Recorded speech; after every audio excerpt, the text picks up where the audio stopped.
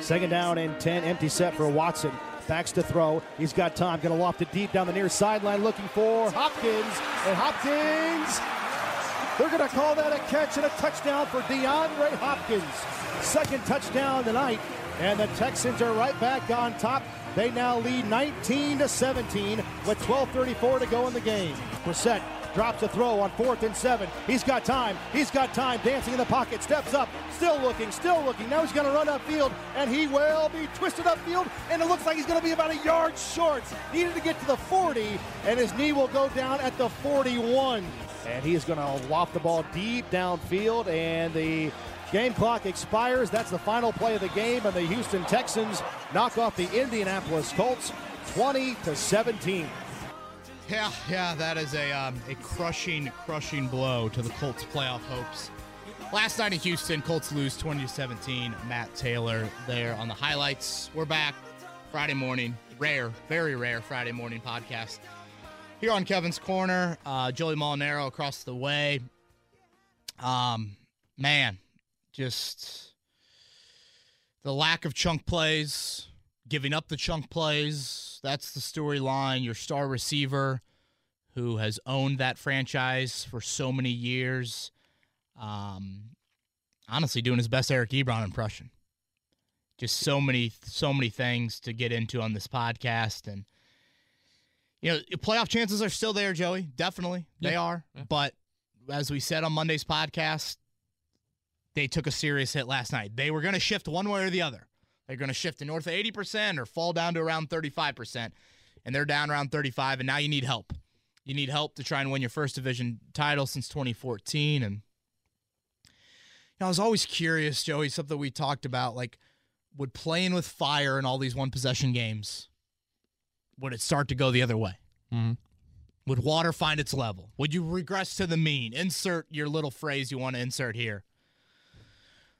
3 out of your last 4 one-possession games, 3 losses. It just seems like that's caught up to the Colts. I think they're now 5-5 in one-possession games this year. Yeah. It's kind of like, okay, yeah, it's a bit of a staple of, man, we're finding ways to win close games. Not every team does that. Well, yeah, I guess, but, over a course of a 16-game season, how much does that catch up to you? And sure. I mean, we have alluded to it so many times in this podcast all year long. It's why we do things you like, things you didn't like, and we try to accurately critique this football team because it's not all rose petals. It's not all awful in 60 minutes of football. And I would say one of our common threads all year long has been the lack of a vertical passing game. This offense has not done enough all year in pumping the ball down the field. Not even close to pumping the ball down the field. And it showed up last night in just an ugly manner. I mean, that was the first time I think we've really been like, that is where the chunk of the blame goes. And it goes on a multiple faceted blame. Yeah. That we'll get into. Any other kind of big takeaways before we get into things that I didn't like? And no, we'll touch on all of them and your things you like, things you didn't like before you get into Twitter questions. But yeah, it's just wild, man. That really, I mean, everybody always talks about either turnovers or big plays, and you had the 2 bombs to Hopkins, and that's it. Yeah, Fuller had a couple bombs as well. He had a big night, but those two scores, that's the difference. They were, and there's a guy on Twitter by the name of Scott Kasmer, does a lot of like deep analytics looks, and he had a stat of like when teams outrush an opponent by at least 75 yards, when they win the turnover battle, when they dominate time of possession. Easy for me to say on this Friday. They're 139-4 since 2016. 139-4. The Colts have now lost 2 of those 4 games this season. Chargers was the other one. And I'm a big Frank Reich guy. You know that, Joey. Our listeners know that. But I have said all year long that this offense has got to evolve. If you want to play in January, it's got to evolve. Mm-hmm. It hasn't evolved. And that's why you need help. You need help in the final month. So It's a holiday season. We pray for a lot of things this time of year. Hey, start praying for losses to the Texans, the Raiders, the Bills, and sorry to say it, but your Steelers as well. That's part of it. That's how it goes. So we'll do like we normally do. We'll start with things that you didn't like after a Colts loss, Kevin, and let's just pick up right where you started, the vertical passing game. 1 of 7. 1 of 7 on passes that traveled north of 10 yards. I'm used to seeing that from Navy, Army. 2 holding penalties, 3rd and 26 for Navy. They're going to throw a 40-yard pass to their slot back who's going to basket catch it and get a first. That's not an NFL stat. What? 1 of 7 on passes north of 10 yards? It was amazing to me, just how poor you were in the vertical passing game. And we'll get into Hilton's drops a little bit later, so let's just focus on the lack of chunk plays here. It is a multitude of reasons. It's Houston saying, we got beat in man in week 7 on the rub and on the crossers. We're not going to play a whole lot of man. We're going to play so much zone. And we know if we drop 7-ish, the first profit Jacoby Brissett sees, he's taken. He takes that profit like you took $1 from the Tooth Fairy and acted like you were on top of the world back in the day. Is $1 kind of a steadfast rate for the Tooth Fairy, or is that? Am I kind of? That seems like. Is that a you caramel? did go to Cathedral, so that does make sense Tooth Fairy for you, rate. But, down the south side, it was like, damn. I mean, if you get a quarter, you're feeling good. Okay, yeah. I did grow up in Carmel. I'm also the son of 2 teachers, so let's not act like I'm, That's true. Living in the penthouses up there. Shout out Mr. and Mrs. Bowen. Yes, obviously. They formed me into the exact person I want to be, so thank you, Mom and Dad.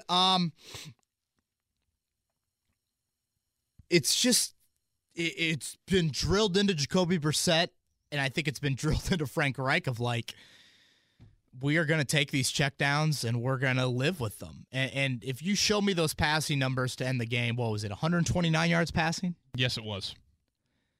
And Houston was missing what in the secondary? All of their good players. Right? And J.J. Watt? Yeah. I mean, that to me is just what is so frustrating, because there's this whole debate going into the game of should you run it? Should you throw it? And I was a big team run guy because I thought to myself, Watt is out. They've been terrible stopping the run in the past 2 weeks. Mm-hmm. It's a short week, so you want to rely on your strength. You want to get back to the basics, as Frank Reich said, and keep it simple. But still, when you need to throw the football, I mean, shouldn't your play action game be flowing, a fountain flowing of success? Shouldn't that be a huge aspect of where the Colts are right now? And clearly it's not. And, it impacted the play calling of Frank Reich. He pretty much said in that last drive, Joey, it was run it on first down, run it on second down, hope you get into third and manageable, and then that means you got a fourth down that'll be in fourth and manageable. Doesn't that sound like a high school football team that doesn't trust their punter? It's hey, 3 yards in a cloud of dust. Yeah, and if you get 3 yards, 4 straight downs, you're moving the chains. Yeah, exactly. That's kind of what it sounds like. And, I mean, I think Frank Reich probably won't admit this publicly, and he might totally disagree with what I'm saying. I think he's hesitant with his play calling. I just don't think we saw this much underneath stuff with old Andy back there. Shout out to Andy becoming a father. Yeah, that was awesome. Lucy? Mm-hmm. I like that. Lucy Luck. Yeah, flows. Yeah. She'll be a great volleyball player. Yeah. Hell of an athlete. Good genes. Yeah, definitely. Because the wife was a gymnast at Stanford. Mm-hmm. And obviously, I think I've said this before, I've had my critiques of Jacoby Brissett. I still have them, obviously. But this is not all on Jacoby Brissett. We can blame scheme. We can blame wideout personnel for sure. The Colts wideouts last night, and again, this is wideouts, plural. 9 targets, 4 catches, 30 yards. For your wideouts. You look on the other side of the field, and DeAndre Hopkins has support from Will Fuller. Mm-hmm. That was huge. I mean, Gosh, that was huge. How big was that aspect of the game? Remember, Fuller left in the first series of the first meeting. Mm-hmm. I want to see Jacoby take more risks, man. I do. And I was never maybe as overly critical as maybe others were on some of Andrew Luck's turnovers. I knew Luck turned the ball over, but he also made some huge plays for you vertically. Yeah. And I'm fine. I think you have to live with that. Like Watson, threw a pick, also hit some huge chunks. Right. Like, it's a fine line with Jacoby of people saying, oh, well, he takes really good care of the ball, as is, oh, he just kind of gets that game manager title. You know what I mean? Yeah, for sure. You got to be able to. That's a fine balance to walk there. And I'm walking the balance of give me more risk. I just think that's how you survive in today's NFL. And I don't even see risk. I don't even see I'm afraid of heights. I'm not asking Jacoby to go, stand on the top of a roller coaster at Kings Island. Mm-hmm. I'm asking him to stand on the MS balcony and eat lunch out there with his paper sack over the balcony. Like, be a little, hey, you're at the 10th floor of a Courtyard Marriott. You're going to look over the courtyard in the middle, like with your friends, like be a little dangerous. Right. I'm not saying do something crazy, but just walk a little bit more on that plank than you're willing to walk. And you aren't going to dink and dunk your way to victory, man. Right. You've had one passing play over 18 yards the last 2 weeks. One. I don't even remember what it was. It's Jonathan Williams' screen on 3rd and 19. Yeah. I mean, that is... We can get into all the stats. You have one passing play over 14 yards. The Texans have 7 plays over 19 yards. I mean, you can put those up side by side.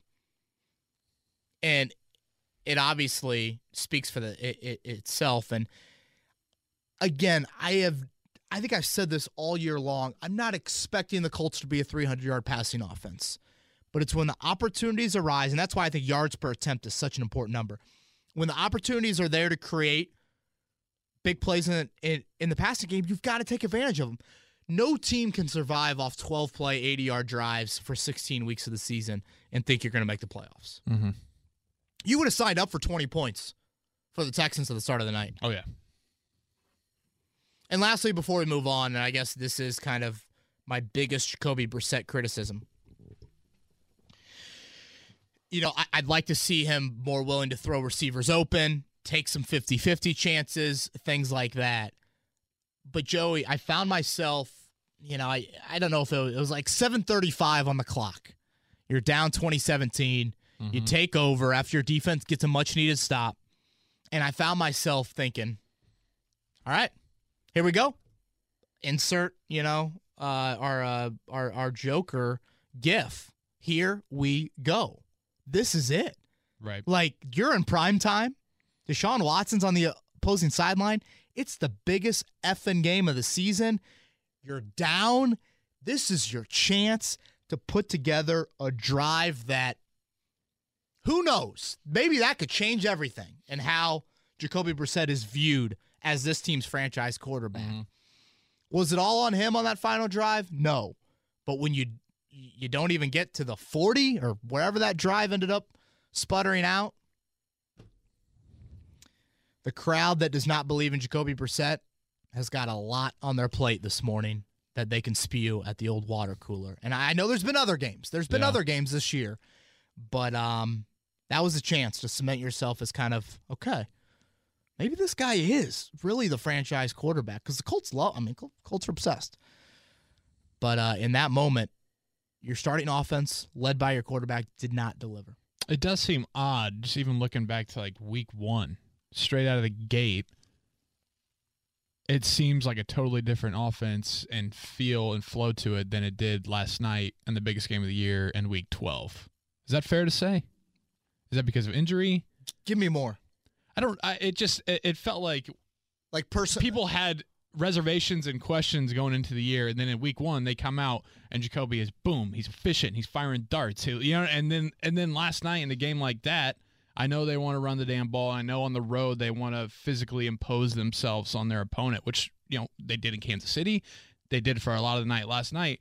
but it just doesn't seem to have that same kind of glue, that same kind of efficiency that we've seen in games like the first Houston game and games even like the Chargers game that they lost. You know, Jacoby Brissett was definitely better week 1 than he was last night. A huge 4th down conversion to Funchess in that game. Just made more plays than he did last night. Is it still Russ coming off the injury? I'm going to go back to week 1 for just a second. Okay.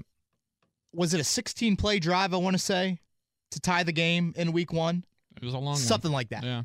I want to say you ran it 11 times. Yeah. And even then, I think I mentioned on this podcast, when are we going to see the 80-yard drive down on the road where it's his right arm getting it done? And I know that's a very high standard, and it's probably kind of the last hurdle for any quarterback to ultimately clear. But in my opinion, you want to be a top 10 QB in this league, it's a hurdle you have to clear. It is a definite hurdle you have to clear. So personnel has changed a lot since week 1, and that's why I say this is not all on his shoulders. But I need to see a little bit more risk out of my quarterback. I do. And I say that if I'm Chris Ballard, if I'm Frank Reich, and yeah, you know, it's those numbers, these passing game numbers for the Colts, they are historically low. And oftentimes when they've been this low, the quarterback that's been under center hasn't been the QB the next season. I feel like I get the question every week. Just because what happened last night happened, I still think Jacoby Brissett will be this team's week 1 starter in 2020, unless the train truly gets off the rails here. But yeah, prime time, divisional game, you need better from your passing offense.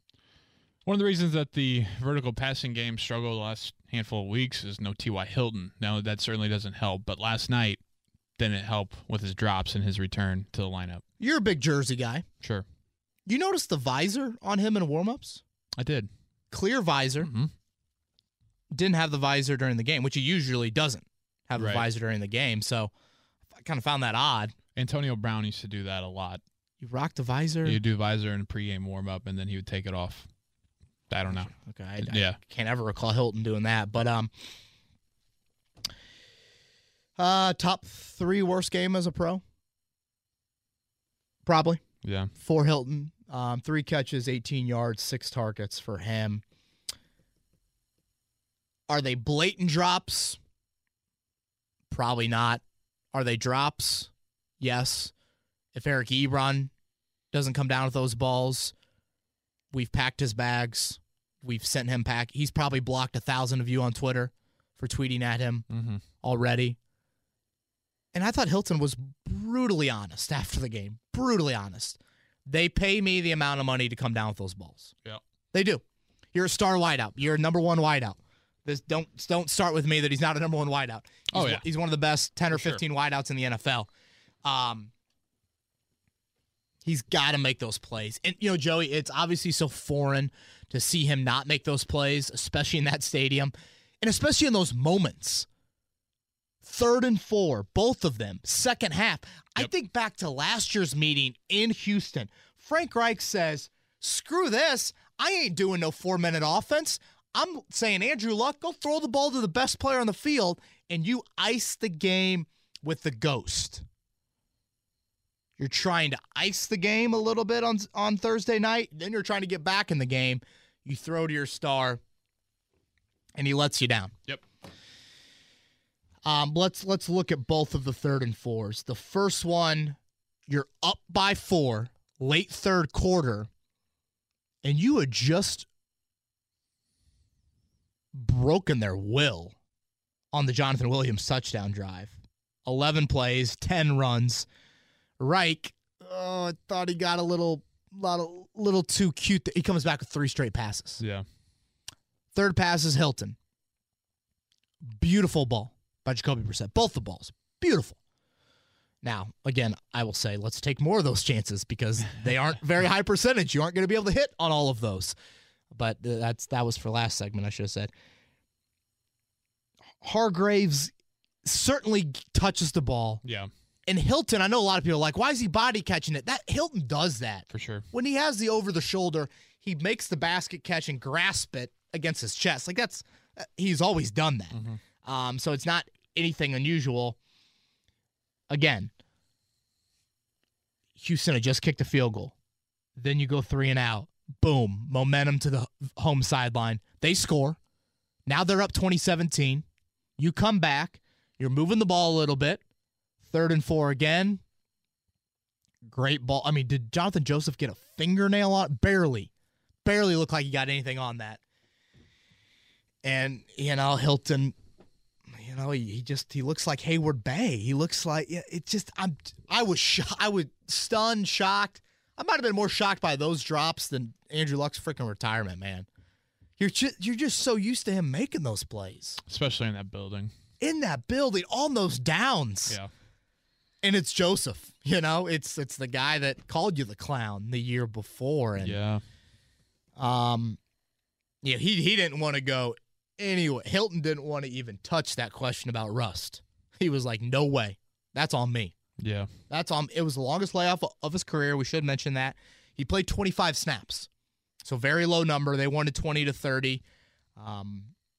Looked like in the first half, he was kind of testing that calf out a little bit more. Frank Reich said it tightened at time during the games. But, man, Jacoby's not going to put the ball in the money like that all night. And he's not going to take those chances down the field all night. Your star's got to make those plays. And that might be the most frustrating aspect of this game is that, okay, it's not Adam Vinatieri missing an extra point. We'll get into the defense here. Your defense still gave up 20 points. Like, those are all things you would sign up for. The Colts didn't lose this game because Marlon Mack was hurt. No. He ran for 175. Right. Shout out to the 1,332 people that tweeted at me if Jonathan Williams was going to start on Thursday night. I said he was.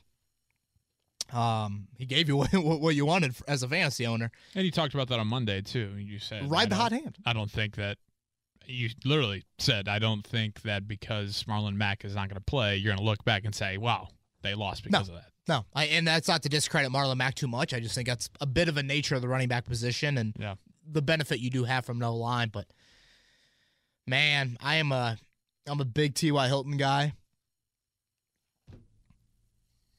That was bad. Man. Not used to that at all. Yep. From number 13. A usual recipe for disaster in the NFL, one of them is to not make any big plays on offense and then have your opponent have a handful of splash plays. Saw that last night twice to Hopkins and a few times to Fuller as well. Matt Eberflus, when he wakes up at 2:30 in the morning in his sleep, he wakes his wife up and he says, effort, no loafs, no big plays. That's what he sleepwalks to. Mm-hmm. That is a core belief. And it's been probably one of the most consistent aspects of this defense dating back to early last season. They have really done a nice job in not limiting the big plays. We know Houston's offense is really explosive, Joey. Like, that's what we saw last night was not breaking news. And, I mean, damn, were those some good throws and catches. Yes. Outside Incredible. of the busted coverage, I mean, I've always said that about Houston. What always scares me, I think the Colts are the better team, 1-53, but their elite talent, they got dudes. Yeah. They got dudes, and I put 7 or 8 U's when you're spelling out that dude. Yeah. What really, really stands out to me about the big plays last night, down in distances on those plays. Let's dive deeper into that. 2nd and 13 on the busted coverage. Hopkins wide open. Reggie Wayne Super Bowl wide open. How? Not DeAndre Carter open in the middle of the end zone. Not Daniel Fells. I don't know. I'm trying to pull out these random Houston skill players. DeAndre Hopkins. Yeah. Was Desir supposed to pass it off to Hooker? What? That can't happen on 2nd and 13. Especially at that part of the field, Fast forward to the second half. The other Hopkins play, Hooker looked like just a bit hesitant. Like, should I go over the top and help Pierre? Is there someone underneath I need to worry about? And there did look like there was someone underneath he needed to worry about. But still, at that point, I'm thinking to myself, 2nd and 10, that point of the field, they've already beat you once over the top. Keep it in front of you. Don't let him quick strike you. Because I didn't think the defense was horrific last night. It was just the amount of big plays. Mm-hmm. And then the 2 plays to Fuller, I think one was a 1st and 10. The other was a 1st and 20. What's the scouting report on Will Fuller? Going deep. I watched him at Notre Dame for years. He had some terrible drops, but man, he made Adoree Jackson look stupid against USC, which is why he probably he got chosen in the 1st round, honestly. Yeah. We know the scouting report on Fuller. It's go, go, go. Like, those are the plays. Those are the deep balls. And did Tell and Moore have decent coverage? Definitely. Moore especially on the second one. But you'll give up underneath to Fuller. You don't want to give up. And Watson, he wants to go down the field. Like, if you give him any hope, he's going to take a shot. Yeah. And so I think that was probably the most frustrating. And also because your defense was pretty darn healthy. I know no Willis or Rock, but you look back to week 1, Joey, that's pretty much your starting defense that we saw out there on the field last night. Lastly on the defense before we move on. I'm okay with spying, obviously. I think that's what you need to do. And I think you also want to play more zone against Houston because you want more eyes on Watson. I didn't love spying with a fat guy. You know? Yeah. And I get it. When you spy with 3, it's kind of like, all right, that means one big guy's got it. I shouldn't say fat guy. I'm sorry. But like Grover Stewart as a spy?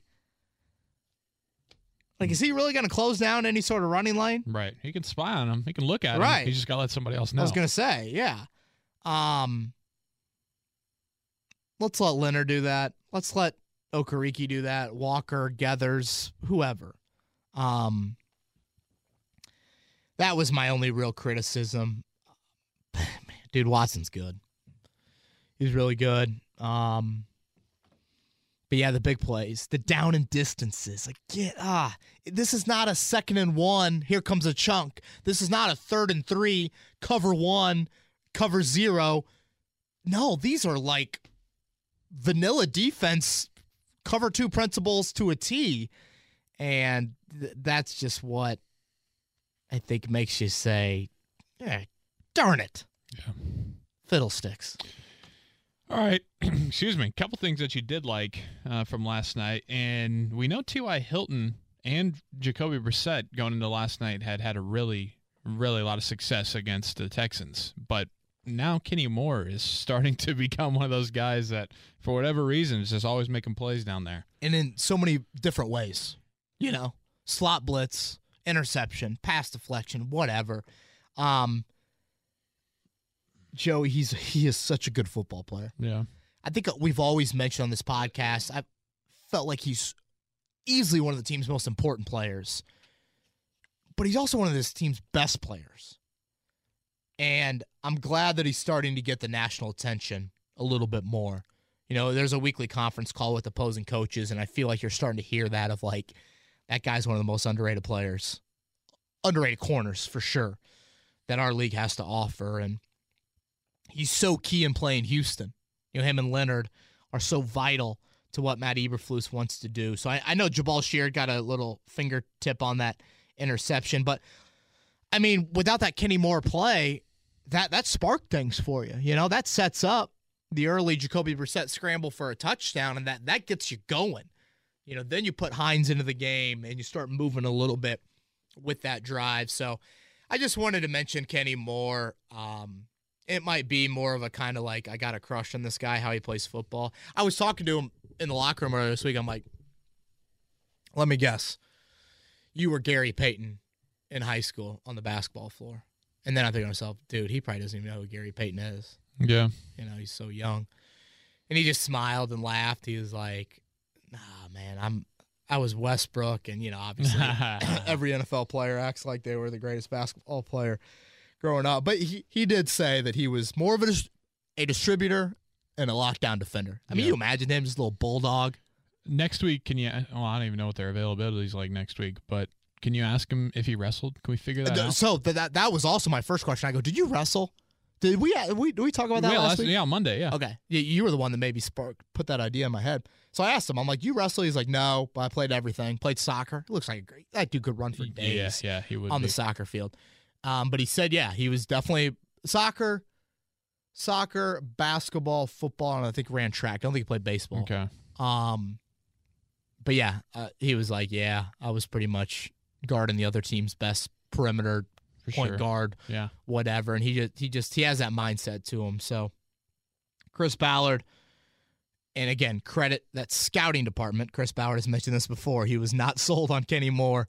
Credit Kevin Rogers, Ed Dodds, a few of those guys in that scouting department.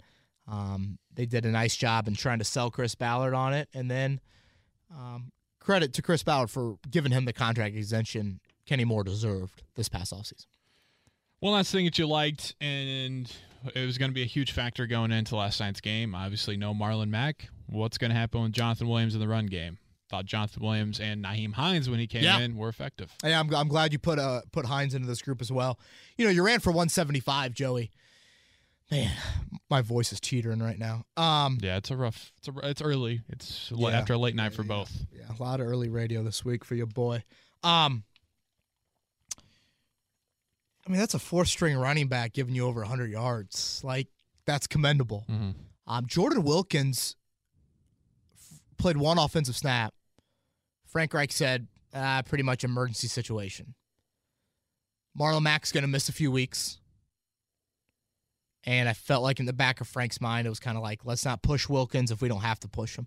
And let's not sit here and be like, if Jordan Wilkins would have played 10 snaps, the Colts would have won that football game. Yeah. No, stop it. You got what you needed to get out of your run game. So, again, kudos to Jonathan Williams. Ironically enough, his last start was in that building in the 2014 Texas Bowl. Wow. Where Arkansas beat the University of Texas in that game. So, I just think job well done from the running game. It's what I expected. No Watt. I think for those of you that saw my Twitter account and read the content on 1075thefan.com, I expected the Colts to find success in the run game. So I'm not too surprised, but I still want to mention, no Marlon Mack. You produced really well. And kudos to Jonathan Williams and Nyheim Hines, who, as you've said, Joey, we're not used to that being the norm out of him. Him running for 5 yards per carry or over that isn't what we are accustomed to from him. So I thought he provided this offense a big spark, and good work by him. Before we get into Twitter questions, Kevin, let's address what happened on the second to last play of the game, I believe. Yes. Yeah. It was pretty wild. The fan actually tweeted out, "Needs some maniac magic here." And on that very next play, there's Watson going towards Leonard, and of course, the dude punches it out. Now, he punched it out. It was clearly out after the highlight. No doubt about that. Correct, yeah. What happens after that? Why was there not more of a look? What happened? Okay, thank you for bringing this up because I kind of forgot about it. A couple things. Let's first go over how the refs called it. They did call it a forced fumble on the field. They also called it Deshaun Watson recovered it. Mm-hmm. They did review it. Now, I need my boy Ronald Tolbert, I think was the official. Yeah. I need my boy to get on the mic. And I know his mic wasn't working all night, but you yell. There weren't many fans in that stadium last night. Give me something, bro. Like, let me know be transparent. Come on. They reviewed it back in New York and just classic Bill O'Brien timeout. Like, what? Like, what? I'm like, oh my God. I'm like, wait, do the Colts have another timeout that I missed? Right. And they came over to Frank on the sideline and told him, not clear review by Leonard. Not clear recovery by Leonard. Mm-hmm. And the NFL officiating account tweeted after the game. In Colts-Texans, officials on the field ruled a fumble recovered by the offense. There was no clear visual evidence of a recovery by the defense. So, again, they called it a fumble. They just didn't say Leonard recovered it, obviously. Where I have issues is this. No sense of urgency from that sideline official coming into that play. Very lackadaisical and like casually being like, oh yeah, that ball might have came out. Oh, Deshaun Watson looks like he has 2 arms on it, 2 arms around it. Okay, Houston ball. And the head official quickly puts 3 in the air to say 3rd down. Basically say the offense recovered it. Come on, give me more urgency. That's you the know play the of the defense game. Yeah. is punching at it. Hell, you study your opponent. Like referees watch film of the teams they're getting ready to officiate. You know what Darius Leonard's known for. And at that point of the game, he's going to be punching like you know, Tyson. So get into that pile earlier. Like, come on. That's where I have the issue. Does Leonard recover it? You freeze frame it right after he punches it. It looks like he does have a one-armed grasp of the ball against his belly. Now, Watson's hand, and I probably should say hands, it looks like Watson did have a hand or 2 around it. Maybe kind of simultaneous possession, which tends to always go to the offense. So when we hear the phrase clear recovery, I probably can't go there. Yeah. I just, and it was a cloud. It got very cloudy very quickly. A lot of bodies in there, and it just got murky. Again, officials, get in there quicker. Just get in there quicker and provide transparency. That's what I would have liked to have seen in that moment. Having said that, the Colts would have taken over at the 35-yard line with 1:40 to go and no timeouts. That wishbone offense wasn't moving past the 50. I mean, you would have needed, how many 3-yard gains can get you into field goal range? For sure. And I know that's probably me being a little snarky there, but still, that's a whistle that I think the Colts got the short end of that. Well, and on the bright side, if you're a Colts fan, at least you didn't have to sit through a possible Adam Vinatieri, it's anything like that. So you did lose the game, but that's one less thing you got to worry about. You're always looking for positives. Hey, I'm trying. 8 straight makes. Yeah, no, for sure. No, it looks really good. But anybody who said that in that last moment, that last drive there that they were thinking, oh, God, you're lying. Okay. You're probably right on the fringe. You probably needed one more first down on that last drive before you had a field goal range. Yeah. If Jacoby would have gotten that on that scramble on that 4th and 7, just, 10 more yards. My palms, I feel like Eminem, my palms just got sweaty thinking about it. Exactly. All right, let's do some Twitter questions. All right. What's kind of our tone after losses with Twitter questions? I feel probably crazy. I feel like we get tons. Yeah, a lot, and it's like I think it's looked at as just kind of like a vent sesh. Like it's like a vent chat room for people to just come in and throw something like kind of pissed off and snarky, but still have a legitimate question. Okay. So we're a bit therapeutic? Yeah. Okay. That's good. All right. Nice word there. All right, we'll start with @SmoothSmith. Says, this could be me being naive, but I feel like Reich's play calling doesn't let Jacoby sling the ball like many Colts fans would like to see. Is this more of a Jacoby doesn't like to take deep shots, or Reich doesn't let Jacoby take the deep shots? Don't leave Smooth Smith open in the corner. If you're and if you're a guy like name with a Smooth Smith, you're playing at Lifetime, you aren't leaving him open in the corner. For sure. It's weird, Joey. I feel like I almost called you Jacoby. I feel like in 2017, the chunk vertical passing game was kind of there for the Colts. And we know Jacoby's got a big arm. But I think it's both. And I probably think it's like more so on Frank, honestly, that he's ingrained into Jacoby so much. Profit. Like, don't protect it. Rely on our run game. I almost feel like, which I don't love that from Frank either. So I think it is a lot of schematic play calling, but then when you're out there in the course of a game, I'd say like it's 53%, I guess, what I'm trying to say on Frank, but it's still a lot on the quarterback to where you've got to be willing to take a chance or two as well. So, does this come from Bill Parcells coaching Jacoby up back in the day? I mean, I don't know that, but it's both of those guys that I think have played into kind of this underneath, we're going to survive. Michael Taylor says, given the Adam Vinatieri situation this year, do you think the Colts will do the same with Brissett down the road? Given how much Frank Reich loves, I think they will settle for an average instead of taking a chance on somebody different. Sorry, give that to me one more time. So he wants to know, because of the Adam Vinatieri situation this year, do you think the Colts will have the same mindset with Brissett? As, Frank Reich and Ballard really love him, so. They better not. And obviously the biggest difference with Vinatieri is he's got the track record. Jacoby doesn't have the track record. So it is definitely different. And I know that they love him, and they love his toughness, and they love his leadership, and they think there are a lot of qualities there that are a franchise quarterback. But I don't think it's exactly the same to Vinatieri. I think it's a different – there are a couple similarities, but I think largely it's different. And, I mean, I have said this so many times throughout the past few months, ever since Andrew Luck called it quits about 3 months ago. The Colts cannot look at Jacoby Brissett with rose-colored glasses. You're in a position in what appears to be a loaded quarterback draft class with great draft capital to make a move if you feel like a move is needed.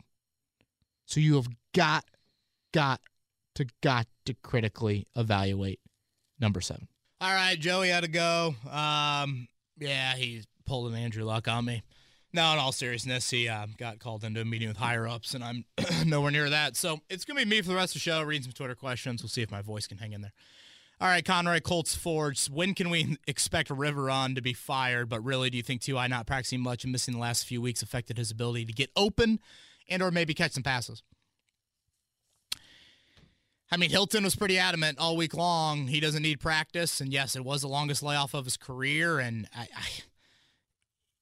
missing 3 weeks is missing 3 weeks, and Hilton is adamant, and he barely even practiced late last season and still caught the ball at a really high level. So I don't know. I don't think it was as much of that, to be honest with you. It was just such a foreign night for T.Y. Hilton. Sam, do you find this team particularly hard to grade when evaluating the players this year compared to other years? It seems like multiple players have had both horrific and excellent games, making it hard to grade which result is more accurate. Vinny and Brissett come to mind. Well, doesn't that just mean that they're average? I feel like that's kind of how you look at grades. Throw out the high, throw out the low, and find the median. I would call Jacoby Brissett and Adam Vinatieri season below average. Jacoby Brissett's season probably pretty average, to be honest with you. So I don't know if it's particularly hard to grade. I think inconsistency can define you from a grading standpoint.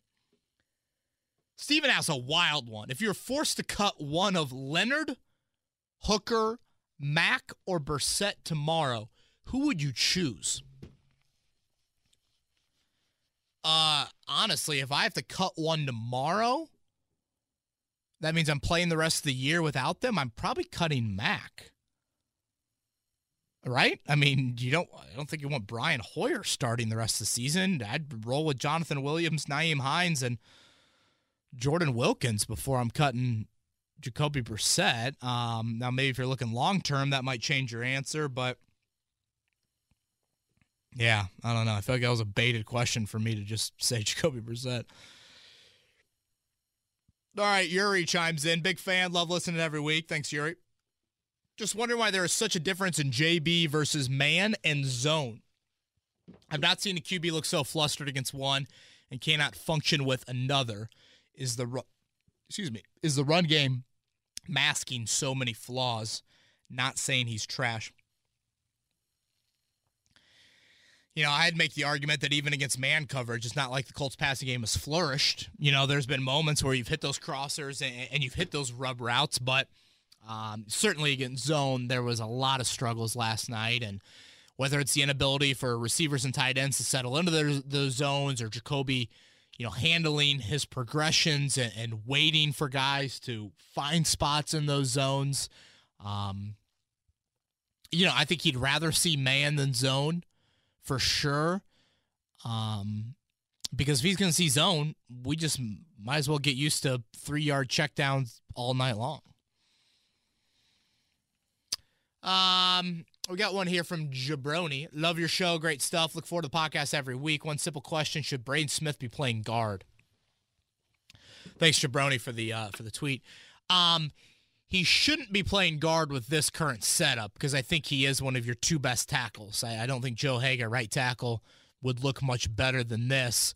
Having said that, it's definitely a question that I think the Colts have to ask themselves during the offseason. Put Braden Smith at guard. Draft a new tackle. It would probably bump the need for a tackle high up on that list. I'm not sold on the Colts definitely thinking that's the answer, but I mean, clearly, we have seen issues with the right side of that offensive line here now for several weeks.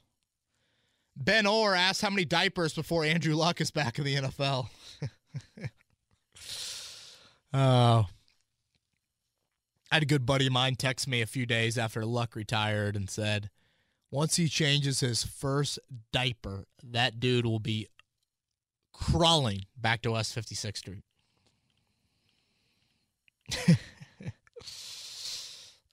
Congrats to Andrew Luck. Congrats to his wife, Nicole. I'm glad everything seems to be good on that front. 9 days old. Is that the baby? I believe. Young OG asks, do we have a real shot at winning the division still?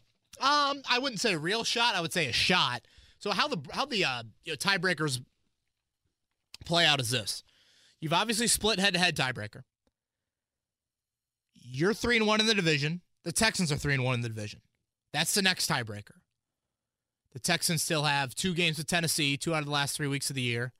You have home to Tennessee next week and then at Jacksonville to close out the year. So let's say that your division tiebreaker stays the same. Then you go to common games. So obviously your division, AFC West, NFC North. The Colts are not in a favorable position. I think they're 2 games down, I believe, in common games. If they were to somehow make that up, then you go to conference record. And I think the Colts are 3 games down in conference record. So you need Houston to lose twice, probably, and for you to win out. Now, I mean, good news is the Texans play, New England next week. Bad news, you still got a game in New Orleans. I think the schedules are the exact same from a record standpoint the rest of the way. Dakota Smith, why does Brissett get unfairly criticized and Luck didn't? Boy, I couldn't disagree with that anymore. I think Luck got pretty criticized, to be honest with you. People were not pleased with some of his turnovers, and Brissett should be fairly criticized right now. It's a passing offense that has definitely struggled. So, I don't agree with that question at all. Gregory asks, hey, K-Bo, non-Colts related question, but curious. Do any starting QBs still serve as holders on field goal teams? Got thinking about Rigo kicking and who would hold. Happy Thanksgiving. Happy Thanksgiving to everyone out there. We'll have a podcast next week before Thanksgiving as well. I think primarily it is punters. Backup quarterbacks I think mean a lot more maybe in the NFL than some college programs view them. I'm sure there are some backup QBs that still do the holding, but I think primarily it is punters. Tim, 2 questions. Do you think this team would be undefeated if Luck was still playing? No, I don't. Do I think they'd have a better record than 6-5? Definitely. Do you think Ballard should use as our first-round pick to draft a quarterback? I don't. I don't think he uses it. My answer is fluid, but as of right now, I don't think the Colts will. I don't think Ballard will use a first-round pick. Again, that's not my opinion. You're asking me, do I think Ballard uses a first-round pick? I'm going to say no. All right, a few more questions here before we wrap up. Kit, yikes. Where was Malik Hooker? Kit, that's a great question. We talk about him as a center field safety. We talk about him, being that last line of defense, and I know his responsibility has grown, and it's not necessarily just last line of defense, but that was not a good game for Hooker. And without knowing everything, it looked like maybe more of the first touchdown was on him than the second.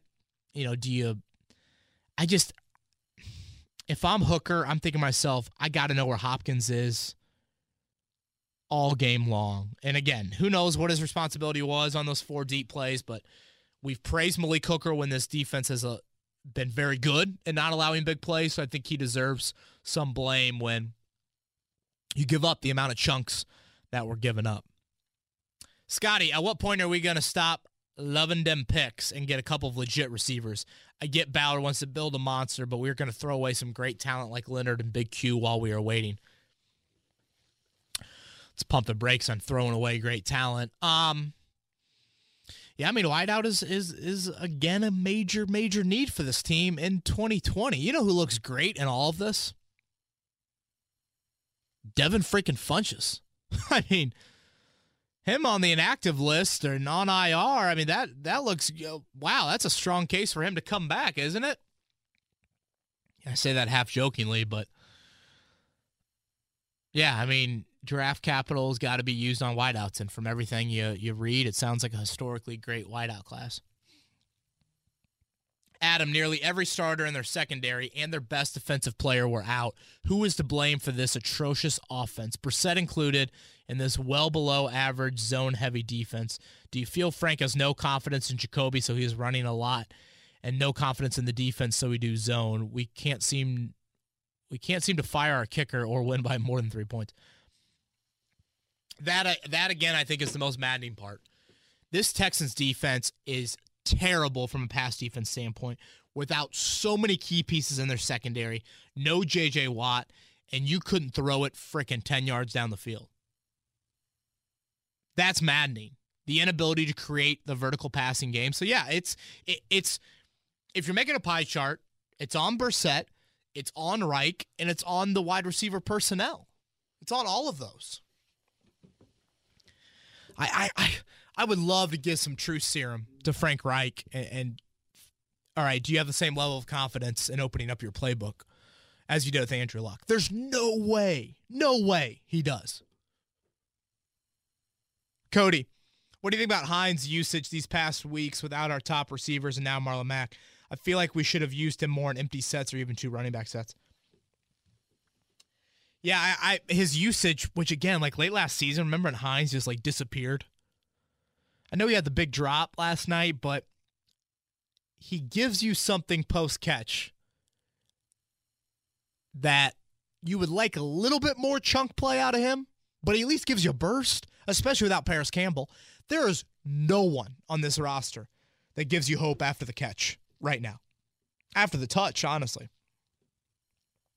If you aren't going to get anything vertically, that's where Hines has got to come into play. I mean, hell, he had your longest play last night. All right, 3 more here. Chikota. Assuming Mack is healthy next year and just as good, if not better, since he's been getting better each year, do we pay Mack when this front offense is pretty good at finding running back talent and this O-line is this O-line? Yeah, I think you still pay Marlon Mack. You know, I'm not sitting here saying you pay him too absurdly high. I don't view Mack as that valuable to where he needs to be one of your whatever top 5 or 10 highest paid players. I don't think I say that in just how I view the running back position and what you saw from Jonathan Williams last night. But having said that, I think having a consistent presence in the backfield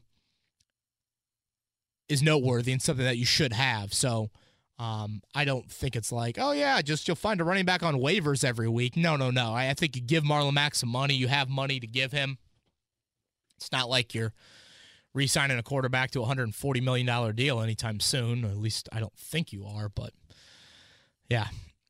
All right, Colts fan in Cincy, now that the season is over, okay, do you think it's time to evaluate Chad Kelly to see what he has since Jacoby has proven that he can't carry a team like Luck or Manning could? Well, that's just that's a terrible question, honestly. Thanks for listening, though. Season's not over. They will not be evaluating Chad Kelly. You need to evaluate Jacoby Brissett. Like, this is a critical stretch of the season. You got to evaluate QB1. No time to evaluate Chad Kelly. I'd be stunned if Chad Kelly. We know about Chad Kelly's antics. Like, I don't think that locker room trusts Chad Kelly, to be honest with you. Lastly, Andrew, do you think the Colts will re-sign, extend Marlon Mack, or continue to build the offensive line and draft the running back in the middle rounds? Similar question to what we just had. I would assume that you extend him. Yeah, I mean, maybe the injury situation put some pause on that, but I would guess that you do extend him. Nothing too crazy, but yeah. All right, everybody, thank you for the Twitter questions. We appreciate them as always. We'll probably be back Tuesday-ish. Probably Tuesday. Get you a podcast if you're traveling on Wednesday for Thanksgiving. So appreciate you all listening to this edition of Kevin's Corner. We'll be back again on Tuesday. Everyone have a great weekend, and we'll talk to you next week.